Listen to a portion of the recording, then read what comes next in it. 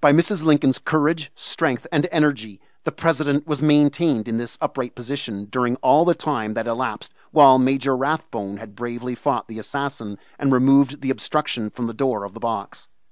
I placed my finger on the President's right radial pulse, but could perceive no movement of the artery. For the purpose of reviving him, if possible, we removed him from his chair to a recumbent position on the floor of the box, and as I held his head and shoulders while doing this, my hand came in contact with a clot of blood near his left shoulder.